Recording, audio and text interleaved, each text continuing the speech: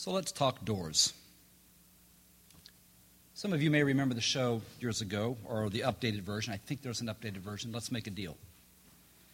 There's this opportunity where the contestant in their crazy costume take the $1,000 or swap it for what was behind door number one, which could be a brand new car, a trip to some exotic location, or a pet goat. You never knew what you'd get. So at the end of the show, I think, was the big one, right, where you chose either door number one, door number two, or door number three, and you really never knew what was behind any of those doors. It could be something that would fulfill your wildest dreams, or it could be a total dud.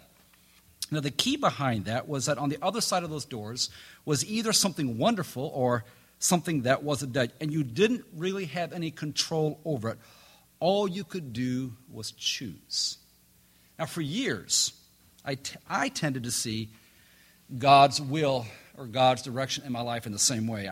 As a variation of, let's make a deal. I can make deals with God. God, I'll read my Bible every day.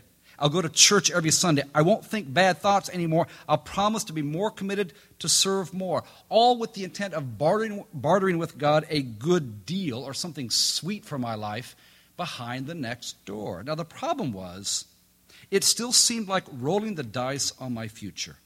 And I still wasn't sure what would be on the other side of that door. That it might be something I didn't want or something I didn't want to do. And by the way, did you ever notice that? At least I did in college, that I came out of college with this mindset that if I really didn't want to do it, then it must be God's will.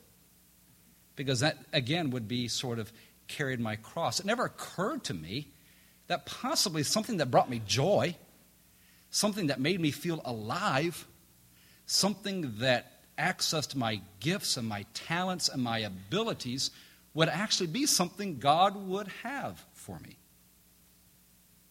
This is how I used to view God's will till years ago when I was asked to decide a job change in my ministry calling. So I went to see a mentor of mine. You've heard this before, so I apologize for being redundant, but it underscores for me the shift in my life.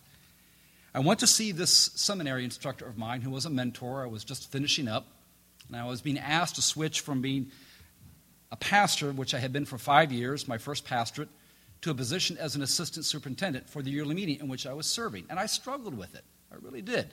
I felt I was called to be a pastor. I knew I would still be doing ministry, but I really, really, really felt like this next position would access my gifts, my abilities, and the person that invited me to work within the superintendent could serve as a really, really super mentor and someone who I could really learn from. So I went to this instructor of mine, and I sort of laid out for him this whole idea of God's will, how it felt like, let's make a deal. I think I used other metaphors like, it feels like a blueprint, and if I mess up this blueprint, the whole universe is going to be out of kilter, like I had the power to do that, or like it was a maze with a lot of cheese at the end, and I just had to follow this maze and somehow figure that out. And he sat there, and he had his goatee, and it kind of stroked his goatee a bit, and he says, well, I think about it this way, Scott. I believe God says, do what you want to do. Just remember to love God and love people. And I said, wait a minute. Do what I want to do? Isn't that kind of risky? He said, well, I did qualify it by saying love God and love people. But just do what you want to do and love God and love people. Now, for me, that was liberating. For me, that was freeing. But it also did something else. It put the responsibility of the decision squarely back on who? Me. Before me was an opportunity. It was a doorway leading to an opportunity, and I needed to make the decision as to what I would do. This wasn't a responsibility I could delegate to someone else. Couldn't tell Linda, you tell me what to do. I was looking for something in the sky that was written that said, Scott, here's what you should do.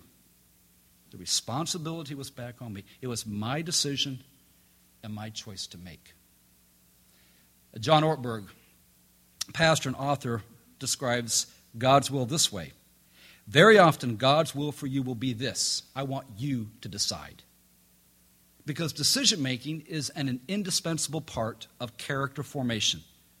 God is primarily in the character-forming business, not the circumstance-shaping business, which has all sorts of ramifications for open doors in our life.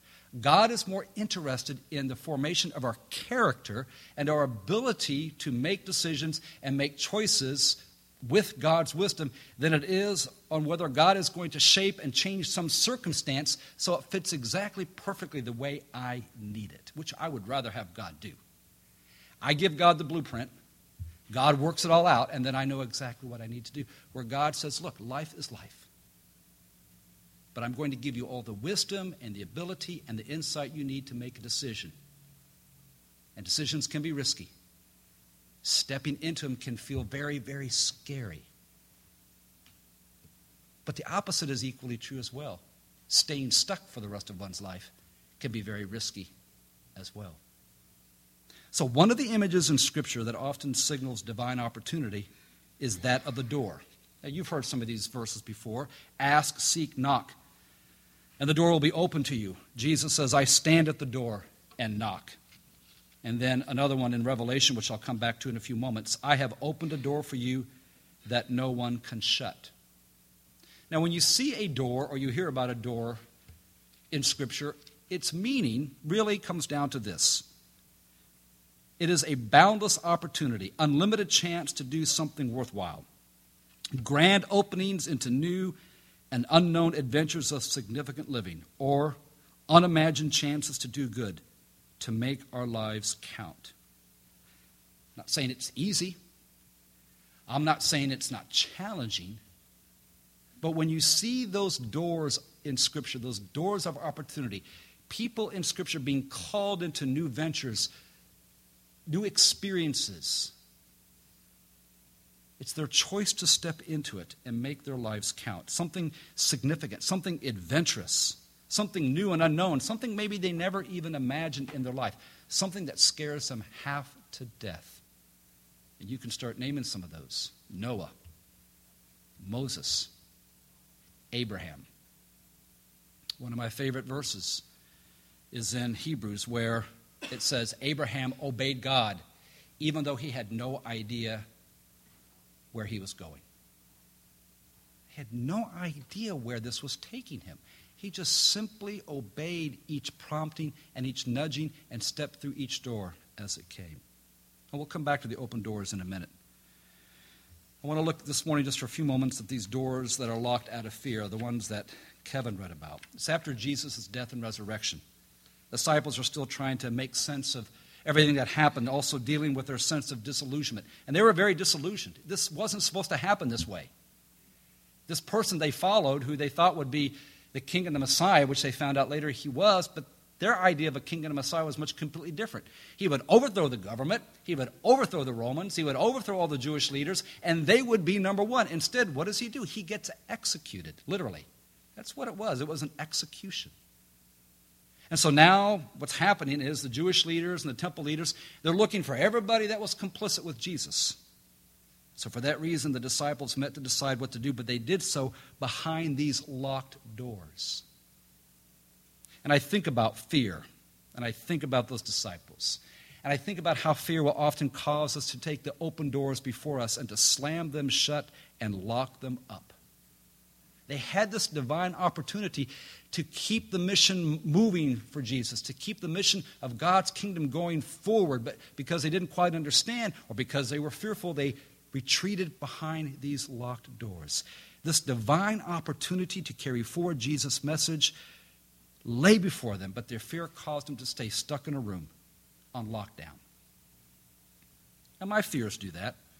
My fears can keep me stuck behind locked doors rather than stepping through these open doors of divine opportunity. It's our decision to make, but we pass on making a decision because we've decided there's just too much risk, and we succumb to our fear. Maybe a few of these. We pass on trying something new due to a fear of failure, something we've never done before, something we never thought we would engage in, going back to school, taking a class, but we don't because we fear failure. We choose to not see a counselor or get some important internal work done for fear of being vulnerable and possibly having to face our issues. We miss an opportunity to work on our marriage for fear of what we might have to face or how we might have to change. We lock up when it comes to sharing what we believe or how we see things for fear of rejection or ridicule? Ever leave a conversation or ever leave a meeting and you say, what? I wish I had said this. This is what I believed, but instead we just what? Kind of nodded our head in agreement. I'm not talking about laying someone out verbally. I'm just saying we had something that was important to us and we locked it down because we were just fearful of what others may think. We lock up clearing the air with someone out of fear of conflict or misunderstood feelings, and I see that a lot. Conflict's never easy. It's awkward. It's tough. But we sort of go in emotional lockdown when we have these issues. We need to clear the air with people because we just don't want to face the tough conversation. Or we lock up when it comes to opening our heart and soul to this fresh experience of God's presence for fear of what might happen or how we might need to change. So the question I pose and I think about myself is, where have you gone on lockdown in your life out of fear? In your relationships, maybe in your marriage, in your spiritual journey, in your willingness to be your true self, your most authentic self. Now here's the good news. The good news is that as much as we try, we can't lock the living Christ out. The good news is our locked doors can't keep Christ from entering our life and offering us joy and peace, just as he did in this passage that Kevin read. The living and resurrected Christ transcends our sort of locked-down lifestyle, our locked-out hearts, and offers us peace, that sense of shalom, that wholeness, and that sense of well-being. Just read that passage over and over again. Jesus comes into their midst and offers them joy and peace. I don't know why John picked those two out, but I have to think it's because it's the two most basic qualities I think we hunger for in our life. Joy and peace. I think if we could live with a deep sense of joy and peace through anything, we could pretty much make it through anything. And then it says, which is kind of reminiscent of Genesis, Jesus does what? He breathes on them the Holy Spirit. It's as if he is breathing life back into them again. God breathed life into the first man and woman. And here in John, you have Jesus breathing life back into the disciples. And when there's life, there is joy. And when there is life, there is peace. Jesus is breathing life back into these disciples who are living out of fear. And that's a lot of what I often need and want in my life, is Jesus breathing life back into me in my most fearful moments, in the moments when my life goes on lockdown. And it's that joy and that peace that Jesus breathes back into me that enables me to kind of step out and step forward again. Now, I only say that just to say that's a very key piece to our spiritual journey. And I'll just put it very simply and very plainly. How real is Jesus to us? How real is Jesus to you in your life, in your circumstances, in what you wrestle with? More than just a theory, more than just an explanation, but a living reality that breathes life back into us again. Joyce Rupp, who is a spiritual director and writer, offers these words. Love entered the room and freed the disciples' inner barriers. No matter how fortified or unyielding the door is, the divine comes to bring freedom and peace. And this compassionate presence urges us to be less anxious, less defensive, less hostile, less self-deprecating, less promoting of ourselves, less glued to protective postures and set ways of thinking. So love in the person of Christ enters our lives to free us from our own inner barriers, to bring us freedom and peace. Now, I mentioned another door, and I'm going to make this transition very quickly and then begin to wind down. There's another door in Revelation. Revelation 3:8. He is the one who has the key of David. He opens the door and no one can shut them. He shuts doors and no one can open them. I know all the things you do, Jesus says, and I have opened a door for you that no one can shut. Now, I keep reflecting on that, how Christ opens and shuts doors in our life. And it's our calling to discern the doors that have shut and move on, as well as the doors that have opened and to step through them. In monthly meeting this past week, I shared about how we as a meeting, I feel, can enter into this time now of discovery and discernment as we seek to discern the doors God is opening for us as well as the ones that have been shut. And it's all about change. Life is changing. Our community is changing. Even our meeting in many ways is changing. That's not bad. But when there's change, doors open up for us to be able to see and to step into them. And in many ways, doors close behind us as we start to let go of something and begin to move forward into this new future that God asks for us, invites us into. I sort of themed it open doors, and not trying to be kitschy, but it just feels like we're in a place where we can begin to explore these open doors. So this is the theme I'm going to revisit over the next few weeks. We'll be gone next week. But this theme of open doors in our life. What are the open doors in your life? What are the open doors in our life here as a medium? Where are we maybe locking down out of fear? Where are we simply staying stuck because we're fearful to take that next step? I want to close with a story. And it's from this author named Joyce Rupp. Now, I want to just preface it this way. Joyce Rupp is a wonderful writer on the spiritual life, and she's a spiritual director. She's not given to melodrama, and you'll understand why I say that when I read the story. But she is not given to melodrama, but she shares this very poignant, powerful story about open doors. And I'll just read it as it is. As I was writing this book, I invited visitors to my website to submit stories about doors they had either read about or personally experienced. One of the most profound submissions came from the mother of a 12-year-old daughter. This child, Mary Catherine Lytle, wrote the following unedited poem on the night before she was struck by an automobile in 1982. The accident was on March 17th, and she passed away on March 25th. Now remember, she wrote this poem before that ever happened. Her poem contains immense wisdom regarding our journey of spiritual growth. Read it or hear it first from the precious heart of a 12-year-old, and then hear it again as a lesson for your own heart. Here's what this 12-year-old girl had to write. Look at me. I am walking through a door. My life is changing, and it's just perfect now. No more doors for me. They're too hard to get through. I'm staying where it's safe.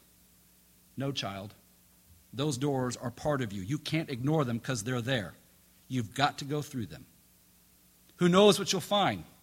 You've got to meet their trial. If you don't, you won't be what you should become.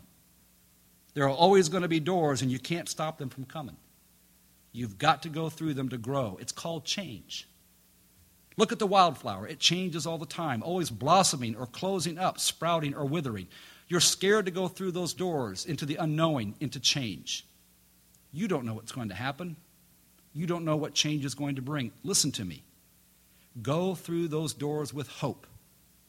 Go through those doors knowing change is the future and you're part of it. You don't know what change is. That's why you're scared. Change is the sun booming over the horizon, scattering rays of hope to a new day. Change is a baby lamb meeting the world for its first time. Change is growing from a young child to a young woman. Change is beautiful. You will learn to love it. I hope you will. And I hope you do. Walk through those open doors.